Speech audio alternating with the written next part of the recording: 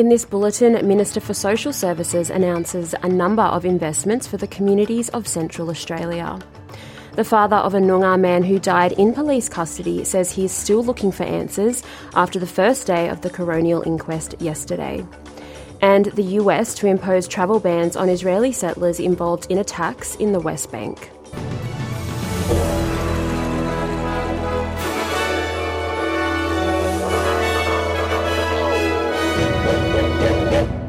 Minister for Social Services Amanda Rishworth has announced a number of investments for the communities of Central Australia. The first of these investments will be a $30 million package aimed at addressing the early indicators of family and domestic violence in partnership with the Central Australia Leadership Group. The federal government has also announced a $7.5 million package targeted at improving internet access for Central Australian residents. Minister Rishworth says the government will receive feedback from the Central Australian Leadership Group on what further support is needed.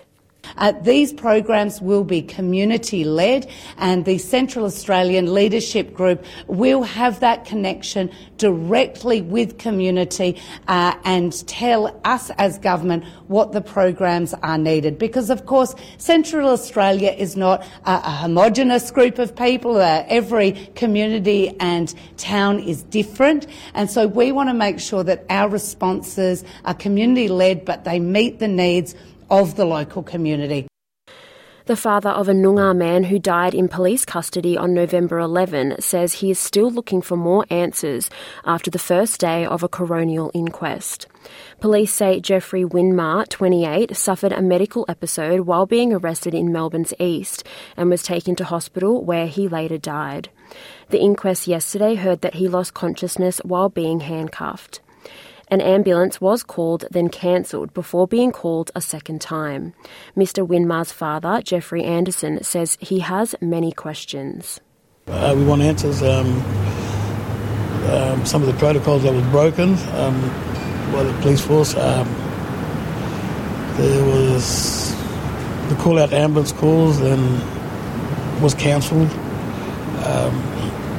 Jeffrey was unconscious. There's a lot of those little things that maybe could have been prevented, and Jeffrey could have been still here today with us. The US has announced it will impose travel bans on Israeli settlers involved in attacks in the West Bank. The US State Department has said it will impose travel bans on settlers implicated in violence against Palestinians in the occupied West Bank after the UN has said it had recorded 314 attacks on Palestinian people and property in the occupied territory. In a separate statement at a fundraising event in Boston, US President Joe Biden has echoed international calls for wider condemnation following accounts heard of sexual violence against women allegedly perpetrated by Hamas militants. The statements come at sensitive moments in the US-Israeli relations amid an intensification of an Israeli ground offensive in southern Gaza, with Hamas Health Ministry announcing the death toll in Gaza has surpassed 16,000 people since the start of the conflict.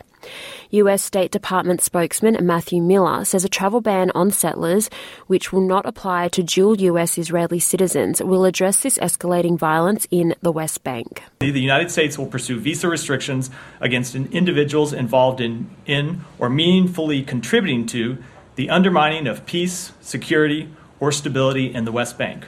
This includes acts of violence against persons or property, as well as undue restrictions on civilians' access to essential services and basic necessities. An Australian citizen trapped in Gaza has appealed to the Australian government for help. Mohammed al-Shawar has been living in Gaza City since 2015 and is now 15 minutes away from the Rafah crossing, waiting for approval to evacuate. His 6 children and his wife, 8 months pregnant, have been allowed to leave and are now in Cairo. Mr. al-Shawar told SBS he does not know why his name is not listed on those who can leave Gaza. When we sleep at night, we are not expecting to wake up alive in the morning. So we are facing the death on each minute.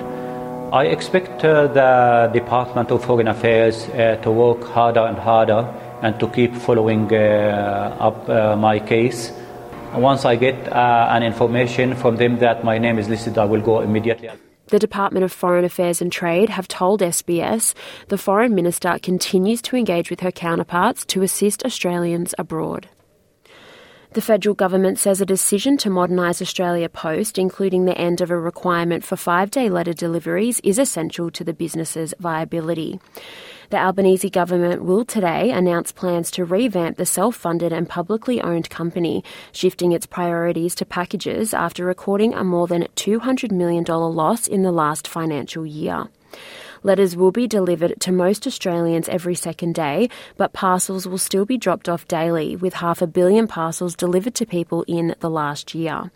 Communications Minister Michelle Rowland has told the ABC modernisation plans reflect the changing nature of deliveries in Australia.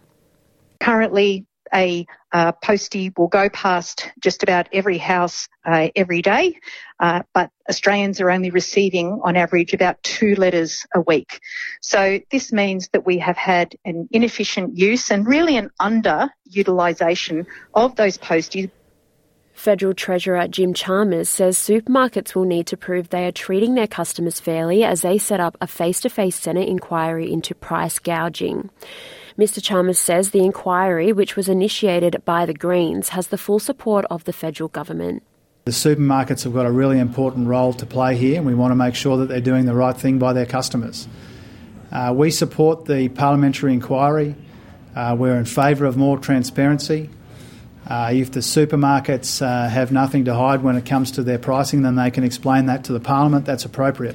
It comes as Australia's major supermarket chains are facing accusations of greenwashing, misleading consumers and deceptive conduct regarding the potential harm of Australian salmon.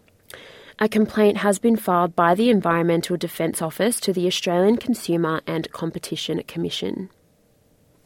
A new study by Suicide Prevention Australia reveals the serious impact financial stress is having on the mental well-being of one key at-risk group. New data gathered by the organisation finds middle-aged workers on middle incomes are far more likely to experience debt distress compared to retirees on similar incomes. The study shows more than half of Australian workers on middle incomes reported elevated distress due to cost of living and personal debt in the December 2023 quarter, compared to 42% this time last year. Suicide Prevention Australia CEO Navesh Murray says these figures are cause for concern. Every generation has different pinch points. What we are seeing, however, is that the most productive in our community, that middle-aged group, many of whom will have mortgages, are the ones that are feeling the distress most. We've seen an increase threefold in distress levels over the last 12 months in that group specifically. So this is a very clear message that the most productive in our community are in fact those that are feeling the distress the most. Listeners seeking mental health support can contact Lifeline on 13 11 14, Beyond Blue on 1300 224 636 or 13 Yarn on 13 92 76. In football, the Matildas say they are prepared to risk conceding goals in their second clash with Canada today if it means nailing down a focus on increasing possession.